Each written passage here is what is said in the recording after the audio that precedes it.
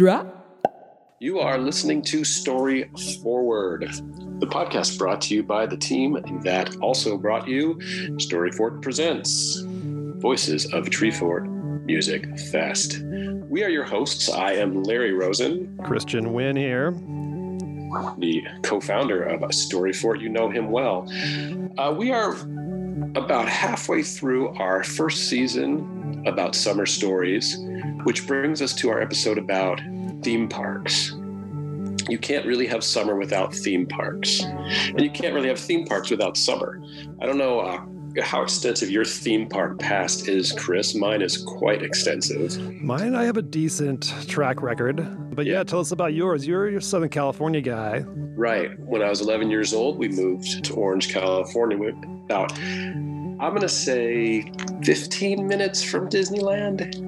Okay. And as you'll see, this episode was real fun for me because we got to bring in one of my oldest friends, who I really don't talk to that often because he lives on the other side of the country. Mike Segalis is a friend of mine from high school who also grew up. He says during this interview, 7 miles from Disneyland. And we really got into capturing that sense of what Disneyland meant to people growing up that close to it, and how big of a part it played in our lives. And we were joking, I think I've told you this before, how we used to tell time by Disneyland in the summer because we always knew when it was 9:30 because that's when the fireworks went off. Oh, yes, you did tell me that before, but that makes sense for sure. Every night, right? Yeah. Every night you'd hear them and go, oh, 9:30. Sometimes you'd go out and try to look. From our house, you could see them, but they were pretty small. But from his house, he lived closer. But he tells some great stories about walking to Disneyland the whole 7 miles. Oh, geez. And just wanting to be close to it. Now, I've probably been to Disneyland, I don't know, 100 times. And I have to say the last 2 times I've gone, I've said, I am never going to Disneyland again unless it is with grandchildren. Yes. So it's sort of run its course with me. I don't want to give too much away because I'm doing the correspondent piece today, and I go into a little bit about why the story takes place at Disneyland. Yeah. And it sort of explains what it's like to grow up near there. I know. You just booted me off also with the interview today, and then so it's all Larry except for this part. It's all me. Yeah, which is great. 100%. And you guys had an awesome conversation and kind of like a trip down good old memory lane, which might be a part of Disneyland. Is there a memory lane at Disneyland? It seems like there should be. There's a memory lane near Disneyland, actually. No, and it was great for him because, I think this was his favorite job of all time, being a Jungle Cruise skipper. And he gets behind the scenes quite a bit, actually. Good. A skipper, so okay. It's not just a guide. You're actually a skipper. You are a skipper. Are women skippers too?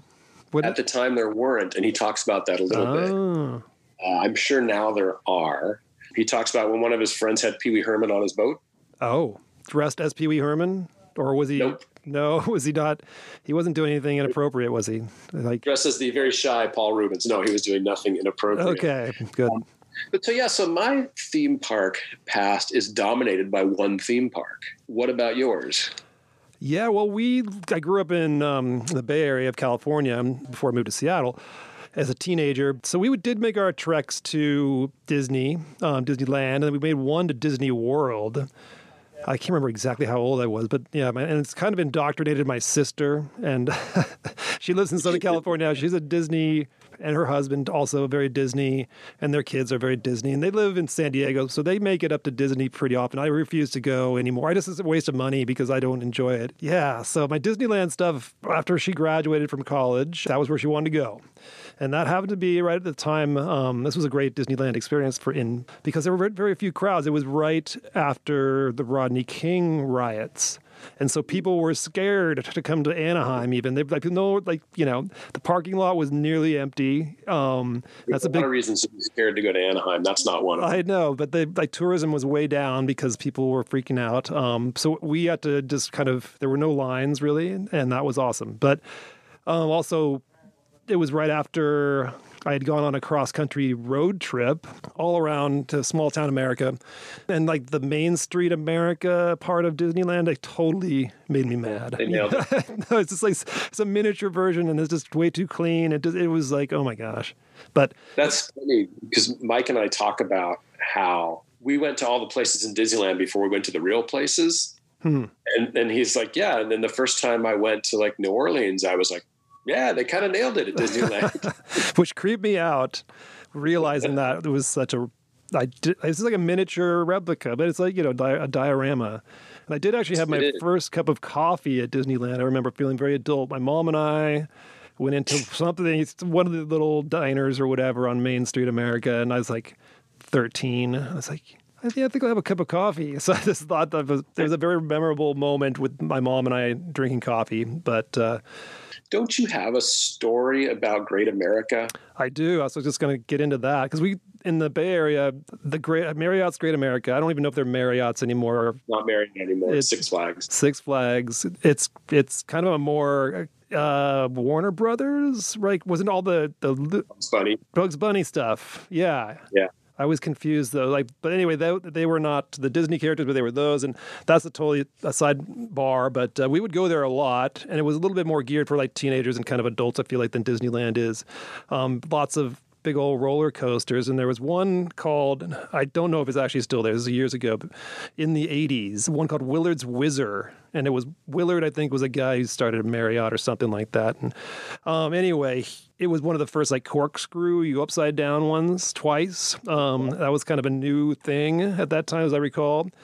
And we loved going on it, and it was, it was a roller coaster. It was kind of scary, but I had a friend who I played soccer with for years. My parents knew their parents, his parents, and his sister knew my sister. Anyway, he was there with, not me, but with another group of friends. And this Willard's Whizzer, where you get on the ramp or kind of the dock where you get onto the roller coaster, the cars come rolling in on their rails, and the car behind the one that he was about to get into, the brakes failed, and then it hit the car on the rails that he was ready to get into right as he was kind of stepping into it, and then it kind of went flying forward, and then the cars like bounced backwards, and he fell on the tracks, and the cars came back together and killed him.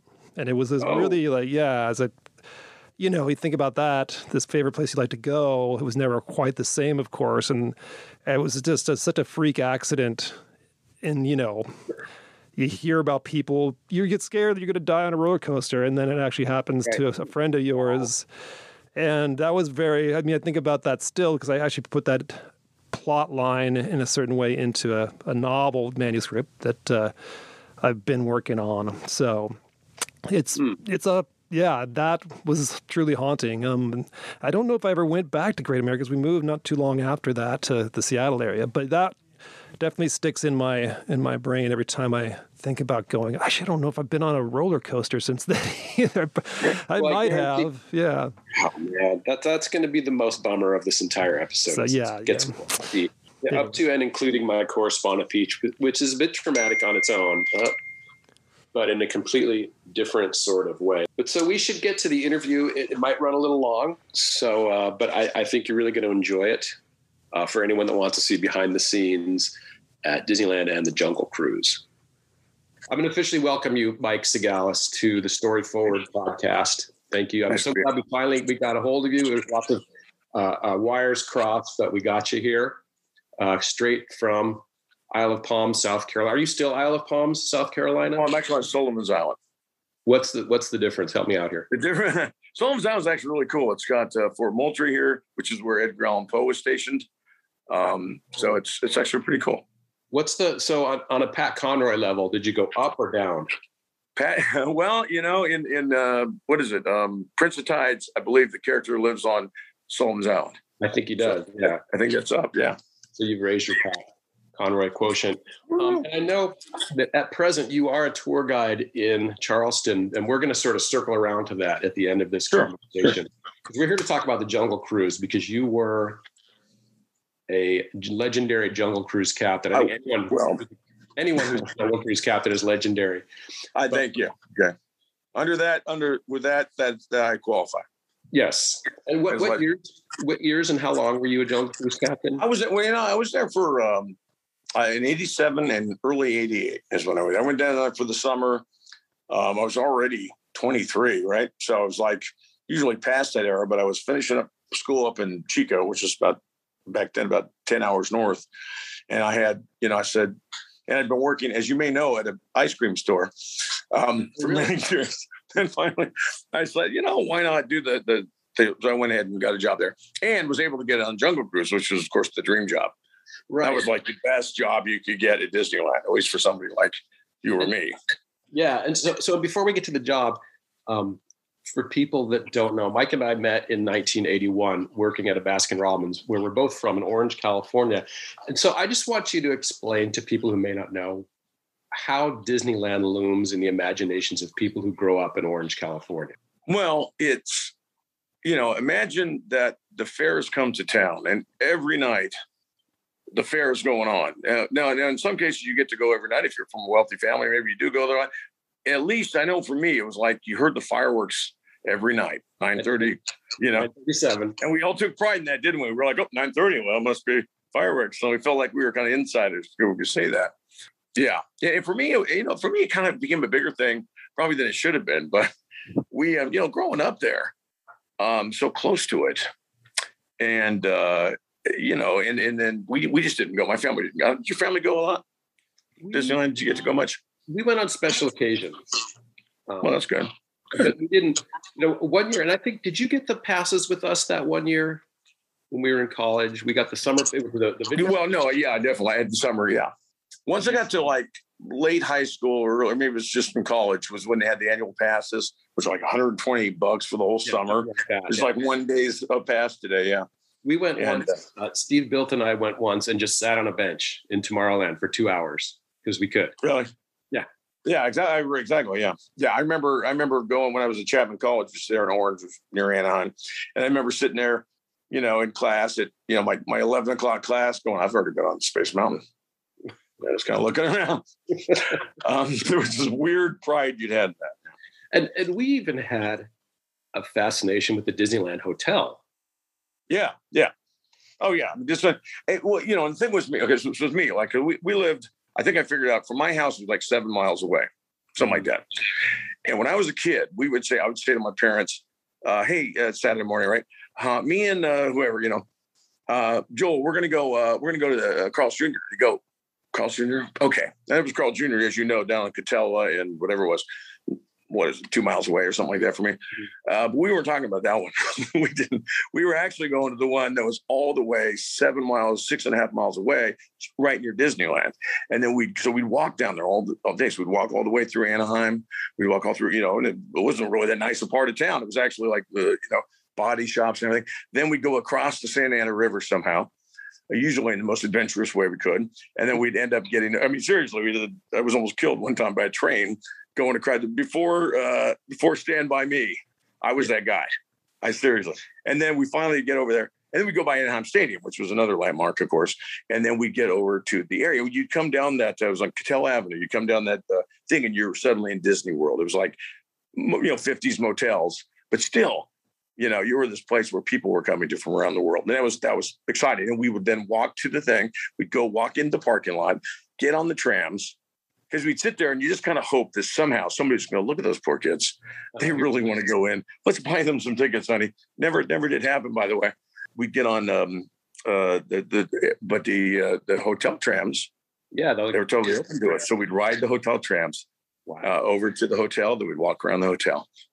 And if we had money, we'd pay to get you could pay to sit inside the monorail in the front. You couldn't get out. You just got to go, which is really like torture. But you'd go in. And the most amazing thing to me is I did that one time. I think it was my brother and I, George. I used to take my younger siblings there. And we'd go down there. And we're parked at the Tomorrowland station, right? We slide in there.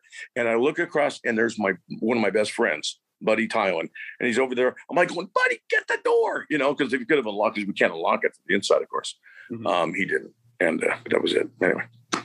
So Disneyland was a big deal to me. And access to Disneyland was a big deal. We used to walk around the park. There was this to the left of the main gate was a little used a picnic area. And you probably never knows there. And we'd go back in there. And if you went back there and you put your ears against you could hear, pow, It was the gunshots from the Jungle Cruise. Oh, So it was like you were inside Disneyland, you know? And so we knew like there were a couple different spots. With one door, there's a green door. If you put your ear to it, you could hear the dinosaurs inside the tunnel.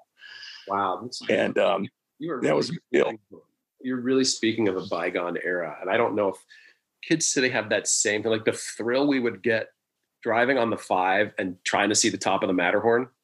You're right. Yeah, absolutely. Yeah, Matterhorn. I saw it. That's it. But you got, and a lot of people, I'm sure you had the same experience in high school. A lot of people got jobs at Disneyland. They were usually the guy who walks around with a little thing picking up trash. Although a lot of the drama people, and you were a drama guy, became characters too, which I guess was a whole nother world of. It was funny. I don't know what it was. Well, I honestly, part of it was I never had I didn't have a car, and then I didn't have a reliable car. And the thought of having to go down to Anaheim, which even back then seemed like a long way away. Yeah. If you have to get there at 7 a.m. for a cruise, and I don't know, whatever reason, I kind of always did. And then there was a part of me that thought, man, I don't want to ruin the magic. Yeah. I mean, Disney, to certain people, maybe it was like this for you, man, getting out there in the Frontierland was important because that was the closest I came to the frontier or the country, and so I was really afraid that would go away. But for some reason, when I was 23, I threw a caution to the wind and got a job there, and totally loved it. It was like Baskin Robbins. When I worked at Baskin Robbins, people go, "You're going to hate ice cream." No, I still totally love ice cream. So explain to me the process of getting a job on the Jungle Cruise.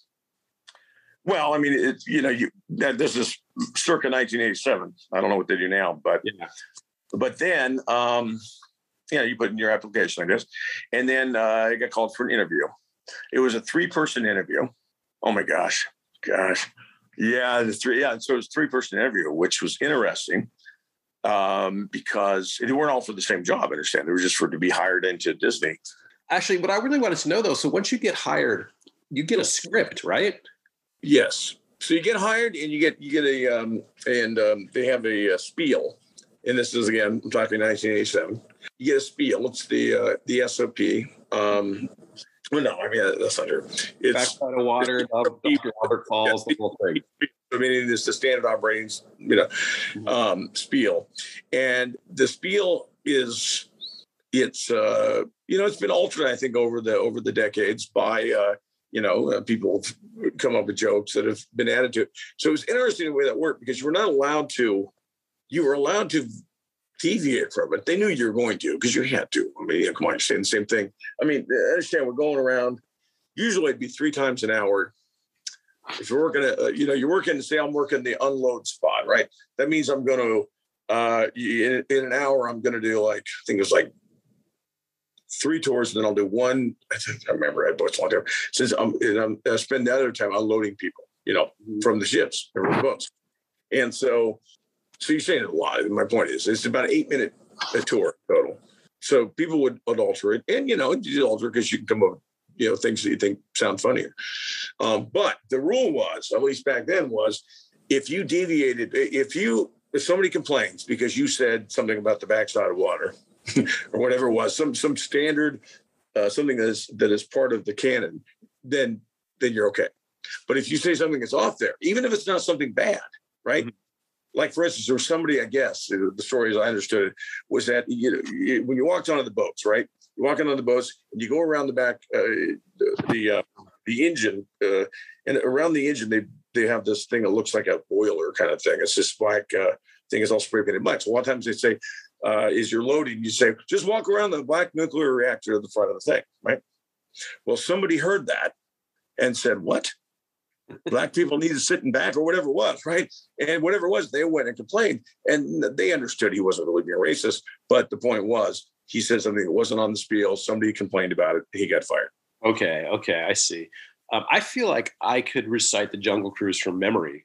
So I'm sort of surprised that you were allowed to go off script. Well, it's funny because I just naturally went off script. I'll tell you something that's cool that happened. That there's probably the most off script I went. I went off script a lot of stuff, but most of it just a little stuff.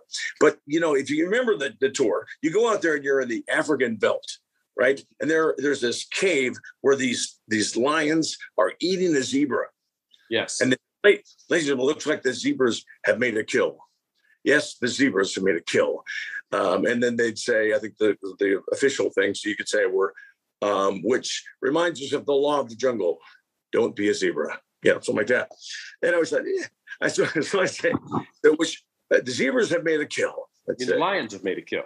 Or I'm sorry, yes, that would be interesting, actually. Yeah, wouldn't it? The lions have made a kill. For those of you with children on board, Mr. Zebra is asleep now. And I'd go, no, I'm just kidding. He's dead. Dead in the door now. And then I'd move on, right? Then you hit the gas and you move on. Now, the funny thing was, I worked all that summer and then I worked all that fall. And then I finally knew it was time to go back to college, finish college, get back to adulthood, right? And get on to adulthood. And this guy in the locker room, and you know how it is when guys talk to you in the locker room when there's nobody else there. But he was a nice guy. Actually, I mean, seriously, it was very nice. He came over and said, you know what? I remember you. And I go, really? Yeah. He goes, yeah, you're a jungle cruise skipper, yeah. And he told me that he and his buddies had decided they were going to, this is like we would have done. They were going to judge all the jungle cruise skippers and vote who's the best one. He said, and you won. And then he recited that line. And I go, no way. That was pretty cool. It was like my last day of working too. So I was like, thank you. That was pretty cool. That is pretty cool. You had Pee Wee Herman on your boat, right? No, I did not. I had a friend who had Pee Wee Herman on his boat. And it was funny because he did a Pee Wee Herman impression throughout the, he would break into Pee Wee Herman. And so then all of a sudden he looks back there and there's Paul Rubens sitting in his boat. And he's like, I don't think that went too well. I don't remember any celebrities on my boat. One of the weirdest things that happened to me was, and this is a thing where you don't know, because I get on the boat and I always did this thing. I don't know if you remember, but you go through this area. I think it's, I don't know. I think it's after the backside of water, and you go through the rapids of Kilimanjaro. Yeah, be careful, folks. We are now going through the dangerous rapids of Kilimanjaro, and really they just have like these rocks with these little bubbles popping up. So it's fairly unimpressive. Oh, I'm going through. So it became this thing where I did some spin on it, where somebody had said, or as Captain Neil would say. And they'd say, let's go, or something like that, right? Whatever his catchphrase was. Because Captain EO, Michael Jackson movie, those of you who are. I would say, I'd just do the same thing and just repeat the same line. I'd say, we're now going through the treacherous rapids of Kilimanjaro. Or as Captain EO himself might say, we're now going through the treacherous rapids. And it was a pretty good laugh line. Well, so one time we get off, and there is a man who is incensed. And I get off, so I immediately step off because I'm switching positions now. So now I'm unloading. So I'm unloading my own boat. And this guy gets off and looks at me right in the face and says, "Who's that guy? What was that guy's name?" I go, this guy looks at me, another guy helping me looks at me and goes, "I don't know the guy's name." And I go, "Why?" He goes, "That guy said something offensive." Then it came out, it was something about, I don't know what he took out of that. Maybe he's Michael Jackson's agent or something. But anyway, if they had gone downtown, if he downstairs, so this guy said this, he made fun of Michael Jackson's voice, that probably would have been it. I would have been gone. So, really? You would have got booted for that? It was on the script. So that was how I understood it anyway. Oh, I see. Okay. Yeah. Okay. So it doesn't matter if it is actually offensive. No, it has nothing to do with that. It's whether or not they can say, we fired that person that offended you. We're sorry. Yeah. So, and I feel like even after you left, you were a member of the fraternity of Jungle Cruise captains. Yeah, years later, didn't you say there was a website where they would tell stories? A friend of mine who I knew back then, I trained with him on Big Thunder Railroad, but he was also a Jungle Cruise skipper. And he had the interesting, he'd be a guy for you to talk to someday. But he was a lawyer there. He went to Loyola Marymount and became a lawyer. And somewhere in midlife, he decided he would go back and work at the Jungle Cruise. So I think he was still a lawyer, but he was right, and he would write about it in his thing. And I was like, oh, that is so awesome. He's a really great guy. I mean, I'm blanking on his last name. His name's Mike, though. Great guy. Oh, that's interesting because, he probably went to law school with my friend Darren, who also went to Loyola at that time. Probably did, yeah. Yeah, I probably knew him. What was the hardest part of the job? I love that job. It's one of the best jobs I ever had. I mean, seriously, there were some people, it was funny because I didn't understand it. It's like when you go to the beach and somebody goes, I love the beach, but God, I hate the sand and the salt water. I'm like, that's the beach. And people go, oh, I love the jungle, but I hate having the freaking spiel all the time. And I was like, this is the only round where you get to talk, And there were some people, the thing was, it was the biggest employer. It was all male when I was there. Yeah. So you're a guy. you would get hired there. That was like, you know what I mean? That was the opening for rides for Jim. Now, granted, there were lower, I think, well, lower, that's not fair to say. But I mean, you know, like you said, a lot of the 16-year-olds who got hired didn't get to go on Jungle Cruise, right? They didn't get to do rides. They got hired and they were picking up diapers out of the bushes and stuff. They're working at the Carnation Place. Right, yeah. But just, you know, it was considered a pretty high I think it was job. It was one of the more skilled positions. One of the skilled ones, and one of the, you had a cool uniform. I mean, you didn't think, I'm not wearing some, I didn't have to wear the Mark Twain cutoff shorts or whatever the heck they were wearing. Not on the Mark Twain, but on the island. Jungle Cruise. I thought you were talking about. Do you remember? So I had a friend who worked on the boats that you had to paddle. What were those? Oh yeah, the canoes. Yeah, but they were mean. The guys who ran those were mean. Oh yeah, they all had great. They were in good shape because they were paddling, and pretty much they're dragging tourists who don't know how to paddle. Yeah, they had those. Remember, they had those fake Davy Crockett canoe hats, right? Yeah. And of course, they don't have tops in them, which is weird. And they were like headbands with tails sticking out the back. Which would be really bad for us now. Yeah, it's part of our Franciscan vow. Thank you very much. That's how we like to paddle. Yeah, those guys. That was one of the neat things. We had these. They had staff. If you wanted to come at whatever it was in the morning, like 5 or something, and they had canoe races, and you'd have teams. And of course, the canoe guys won every year. That's what they did all day. But you guys had the best spiel. we made better remarks as we were passed by. Yeah, definitely. Those guys, man, there's some great guys in that canoe. That was one of the jobs I look back and I go, and in fact, doing what I'm doing now, it was, when you look back and you go, okay, what did I love about old jobs? And I look back and I said, getting to, do the same thing and do it better and get better. It's performance in a way, a new audience every 10 minutes, or 12 minutes. And, and plus people that are in a good mood, Well, and you bring up a really good point because it was a performance and you did, however many 25 performances a day, and your audiences could change radically within 10 minutes of each other. Right. Yeah. A new line and it didn't go off well. And you go, okay. And, we're talking about, because we were both been professors, right? And, you do something, you go, I know, I'm sure you added humor to your, things, and so did I. And you do something and think it was going to be effective and hopefully funny or whatever. And then it didn't go well. And you think, okay, whatever it was, 5 months from now, I'm going to have to get that right. Well, here, just 8 minutes later, you're doing it again. So you would hone material. Did you ever try something more than once that didn't work the first time? Gosh, probably. There were some where you knew, it's just the crowd wasn't going to work. It wasn't your fault. You were doing the best you could. Did you feel it when you got on the boat? What's that? Did you feel it when they got on the boat? Like, could you sense the crowd? Yeah, some days it's, it's 80 and 100 degrees, and everyone's been packed in line. And I remember one time I had a bunch of people from Israel on the crew, and they did not speak English. It was clear. So you're speaking to a bunch of people, telling all your jokes, no laughs, obviously, through the whole thing, right? But they're nice people, but they're just looking around. And then I come around, it's the attacking natives, which I think they're getting rid of, by the way. Yes. And the attacking natives, they're throwing spears at you. And I go, no, it's Egyptians. Broke up the boat. They loved it. Yeah, it was great. 1987, that killed. Just so you know. 2021 gets you fired, but 1987. Well, if anybody had gone downtown, they could have gotten me fired. Yeah. So you've done a lot of things. Like me, you've done a lot of writing and performing related things in your life. You've sung in front of thousands of people. You've taught college classes. You're a tour guide now. You slung ice cream to unappreciative masses and occasionally appreciative masses. How did you carry the Jungle Cruise experience with you and the rest of your life experiences? It's a good question. It was important to me. Like you said, Disneyland was, for whatever reason, was extremely important to me. Mm-hmm. It was a thing that I picked off and I'd done it. It was kind of neat too, because it was an all male thing at the time. And I know that's sexist or whatever, but it was close as I ever came to boot camp. You know what I mean? I mean, that and being in a fraternity for a semester, but you know what I mean? It was kind of neat, being out there in the jungle with the guys and stuff and having that camaraderie. So that was important. Doing something that I was really afraid to do. because it was such a big thing to me. I mean, it wasn't that big to some other people, but to me, it was a big deal. It was like, oh my gosh, this is like.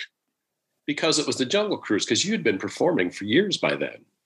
Yeah, true. But it was. I mean, and I wasn't afraid that I couldn't do the Jungle Cruise, because you and I had been on the Jungle Cruise before you were. Well, yeah, but I mean, if and you sit there and you go, this guy's good, man, he could have done this, and so it was kind of neat to be able to tune that up some. And frankly, there were some people there that shouldn't have been doing it, right? It was some people that they didn't like people, and they, that's where you get those guys going, my name's Steve, and I'm doing. What are you doing here? Those guys, you couldn't tell if they were just being like doing a Stephen Wright version of the Jungle Cruise. Well, and sometimes they nail it. And there were so many. It's kind of like the job I do now. I always say one of the great things about is there's so many different ways to do it right. And there was from Jungle Cruise. You know what I mean? There was people. I would do a thing where I did kind of like a hyper surfer dude thing, and it was fun because I'm overreacting to everything all the way through. And there were other people who just were dry as could be. There's a guy named Steve Lieberman, who Steve, if you see this, was out there. He just killed me. And he had like this dry sense of humor all the way through. There's another guy who would do, Freddie, I can't remember his name, but he would, he'd be Mae West. He'd say, "You're ready for a bumpy ride." It was like 87. I was like pretty over the top, but there's a lot of good ways. One of the best things I thought one of our trainers said. He said, "Remember," and you get this, having grown up there, that was the jungle I'd ever seen. I've not been to the jungle. I may never go. And as we said, he said, a lot of these people, this is the closest they'll ever be jungle to taking an adventure. So it's not just a floating stand-up routine. Mm-hmm. Take a minute, let people experience this place. And I really did try to do that because it meant so much to me as a kid, because you felt like, right? There's always nobody, as you go on through real life and people go, "Hey, have you ever been on a boat?" You go, "Yeah, of course I've driven boats." And you think, well, with rails on them, and you realize those experiences that seemed so important at that time, they were all in that place. That was how I felt about New Orleans Square. Like by the time I got to high school, I've never been to New Orleans, but I love New Orleans Square. I just wanted to go there and act like I was somewhere. Yeah. that's a really good point that I never really thought about. What that was part of what they were selling. Yeah, particularly for locals. I remember going to what was it called back then? Bear Country. Country. There was a restaurant there, and there was a waterfall, and that was the closest I got to the mountains for most of the year. I mean, maybe I got a vacation sometime, but that was like, I could get there. I could get there in my car, which you couldn't do, especially with my car back then with the Cougar. The Cougar was not the most reliable vehicle. No. Yeah, that is interesting because we lived in a place that and then this part you didn't know because you grew up there, but having moved there when I was 11, we fantasized about living in Southern California. In the middle of the winter, it'd be snowing and we'd be thinking about how great it would be. I always tell this story when we moved to California, my dad came first and he left in January and we took him to the airport and it was snowing. And, it was a little airport in Pennsylvania. And at the time, you'd walk out onto the tarmac to get to the plane. Right. Also, at the time, you could walk all the way to the gate to see someone off. Well, he walked to the gate and it's snowing. And right before he leaves, he turns to my mom and he takes his coat off and he says, "I won't be needing this anymore." And he gets on the plane and goes to California. We were like, hero moment, man. When we got to California, we went swimming because it was March and it was 72 degrees. So it was a place that we all dreamed of going. But for the people that were there, you didn't get to go to the Amazon or New Orleans. I mean, you got to go to Disneyland. Yeah, right.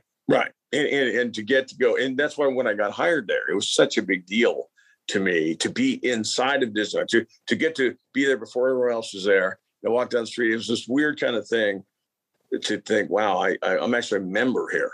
You know what I mean? I'm a citizen of Disneyland in a way. And, at night, back in the days before I don't know if they still have this, what's called at night, the big show they have out there in the Frontierland.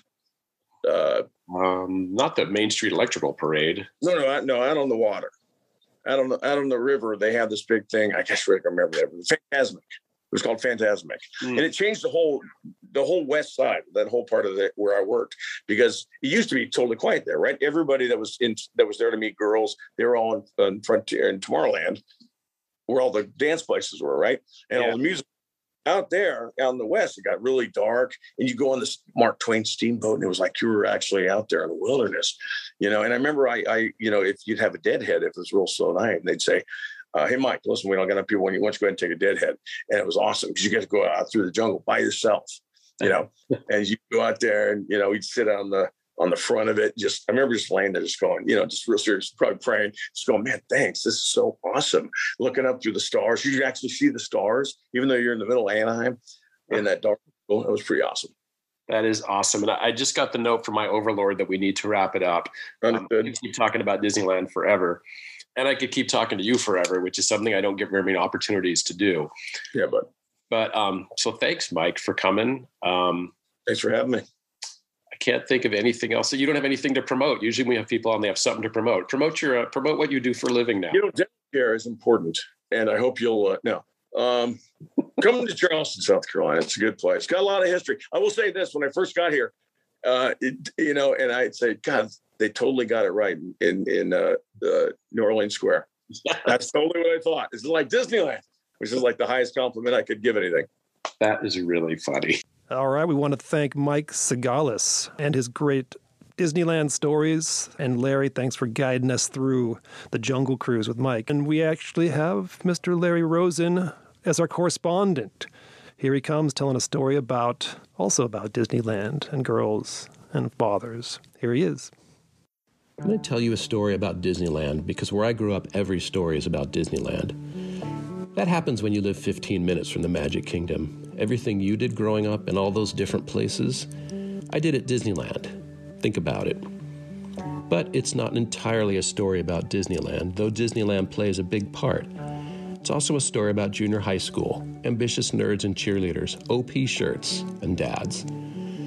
Well, let's start at the beginning, at my junior high school. See, where I grew up, high school didn't start till 10th grade, which is significant. It meant that instead of spending 9th grade as a lowly freshman, you did it as a 9th grader. You ruled the school. 9th grade at my junior high school was fantastic. It was like a shrunken down version of high school. We had our own varsity sports teams, for example, and if you didn't make varsity, you played JV. But if you did make varsity, you got a letter. Every weekend there was a party, and sometimes there was a band, and always there were bedrooms you probably shouldn't wander into without knocking first. We even had a formal end-of-the-year dance, and we had our own cheerleaders. I guess it was all designed to be sort of a practice version of your senior year of high school, and I highly recommend it.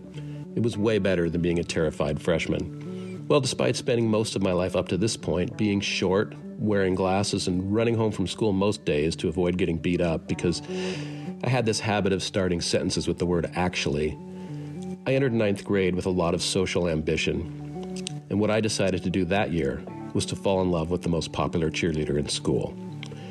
And look, it wasn't as far-fetched as it would have been just a year earlier. I'd grown 5 inches over the summer. I'd gotten contact lenses. I ditched my 70s Jufro for a sleek 80s cut. And I'd successfully begged my parents to replace my entire wardrobe with A-Smile pants and OP shirts.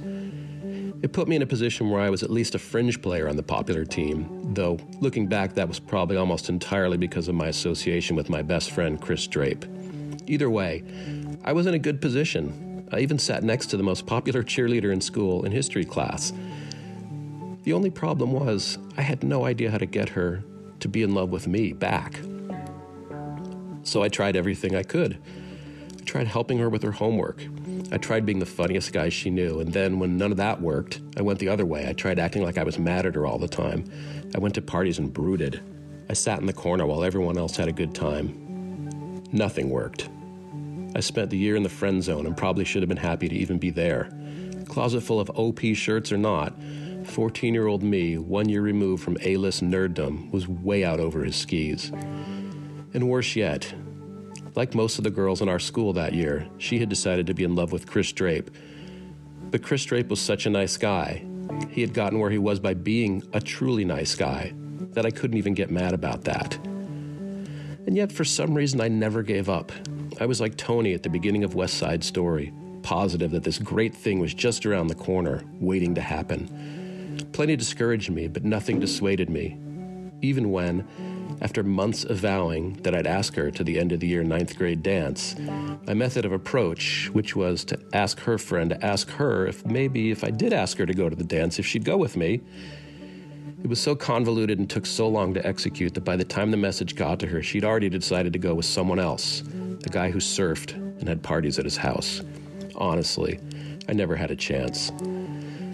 The school year ended and nothing changed, and then I guess something came over me. Maybe it was because Chris Drape had moved to Connecticut. Maybe it was me trying to set a tone for the upcoming first year of high school. But early in the summer, I gathered all of my courage and called up the most popular cheerleader in school. I asked her on a date, to Disneyland, of course, and she said yes. But there were conditions. Her best friend, the one who took so long to relay my message about the dance, would have to go, which meant I'd have to bring a wingman of my own. I looked over my friends and in the end chose poorly. A longtime friend who was smart, funny, a fantastic athlete, but to my knowledge had never spoken directly to a girl by himself. And he was sarcastic. I've got to be honest, 40 years later, I don't remember too many details of that actual day at Disneyland, though my supportive friend told me a month later that I'd made a fool out of myself the entire time. I don't remember it that way, but it's not unlikely. What I do remember, though, is the four of us entering the park, which was always so exciting no matter who you were with, and thinking just for a second that finally I was with a girl at Disneyland, and that girl was the most popular cheerleader in school. I remember walking down Main Street, USA. Walking down that street was always the most exciting part of the day to me because you were anticipating what great things were going to happen next. And this time I hadn't yet noticed that the cheerleader was walking ahead of me with her friend, while I was walking a few paces back with my friend. And that's how it went most of the day, her with her friend, me with mine. When we rode Adventures Through Inner Space, the makeout ride, you better believe I was nervous, but I shouldn't have been. It was the four of us, not the two of us, with a cheerleader and me bashed up against the walls, and our wingmen safely separating us in between. I'd say I was the only one who knew we were on a date, but I have a feeling everybody knew we were on a date. They just had different agendas. The day ended after the 9:30 fireworks show, like it always ends. We left the park and waited for my dad to pick us up because we were 15 and nobody could drive. And I'll tell you right now that I've buried the lead because this is really a story about my dad, who was never big on advice about girls and often didn't let you know what was going on in his head. To him, this was another chore. Pick up my son and his friends at Disneyland, drop them all off. He pulled up in his green Alfa Romeo sedan. I sat in the front. Everyone else sat in the back. By now I sensed that it hadn't been a good day and it could get a whole lot worse. I was going to have to say goodnight to the most popular cheerleader in school. But maybe I could turn it around. It was my last chance to salvage the day, to let her know that this was a date, the first of hopefully many. But I'd have to do this, I realized, sweating, in full view of her friend, my sarcastic friend, and my dad. See, she lived in an apartment building, and the guest parking spot was right out in front. If I was going to pull this off, I was going to do it under the glare of my dad's headlights, like we were putting on a play. A sad, nervous play, but a play. As we came closer to her apartment, I silently wished that my dad was someone else, a less distant, more in tune dad. Maybe he could back in, or park in a different spot entirely. But he didn't. This was just a chore to him. He pulled right into that spot. Then he leaned over and told me, "You should walk her to the door." I nodded numbly and got out. But as I did, I saw him do two things I hadn't expected. First, he turned off the headlights. And then, as I was getting out of the car, he turned around and, looking right at our wingman, said, "So how was the park?" Good night would not come before an audience. But it didn't really matter. By then, my failure was complete. There might have been a handshake, maybe something mumbled by me, a cheerful but non-committal good night from her, and then she turned and went inside, leaving me there at the door to realize that my 9th grade dreams were over. High school awaited. In a few months, I'd be lucky to get a wave in the hallway between classes.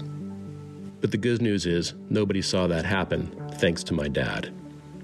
We dropped everyone else off, and it was just Dad and me, driving home, not saying anything, and then he spoke up. When I was a teenager, he said, I used to double date with my best friend, Billy Manhoff. One time his dad was driving us. He waited till we picked up the girls, and then he announced to everyone, "Hey, Billy, should I put a mattress in the back of the station wagon for you guys?" We all cringed. It was so awful. I told myself then I'd never embarrass my son. I should have thanked him, but I wasn't sure what he meant until much later. Flash forward 30 years, and now I'm the dad, driving my son to pick up his first date. They're going to a movie. Look, he tells me, when she gets here, you can't say anything. Well, she gets there and nobody says anything. It's brutal. The most awkward silence you can imagine. They're both just staring out the windows. I've got to do something. But he told me I couldn't talk. Eventually, it becomes too much to take, the silent equivalent of being bathed in headlights as you try and fail for your first goodnight kiss. Finally, I break my promise. I ask him a question about the bar mitzvah they both attended the night before. You can feel the tension in the car evaporate. The headlights are off. I've saved the day, but I'm wondering at what cost. Did I embarrass him? Should I have kept my mouth shut? I don't think so. Because when I dropped them off at the movie theater, they're still talking. And now they're holding hands. That was 10 years ago. My son is now 24, and my dad has been gone for 4 years. I still talk to the most popular cheerleader in school on Facebook and at reunions. Turns out she, like Chris Drape, earned her popularity by being a truly good person. In 52 years on the job, my dad never embarrassed me. And on that night in 1980, he taught me something important. When you're the dad, sometimes you have to keep your mouth shut. But sometimes you have to speak up. All right, everybody. Thanks so much, Larry Rosen. That was a great correspondent piece about girls, a theme park, but mostly about dads. Seemed really about dads to me, so. My dad, and being a dad. Yeah.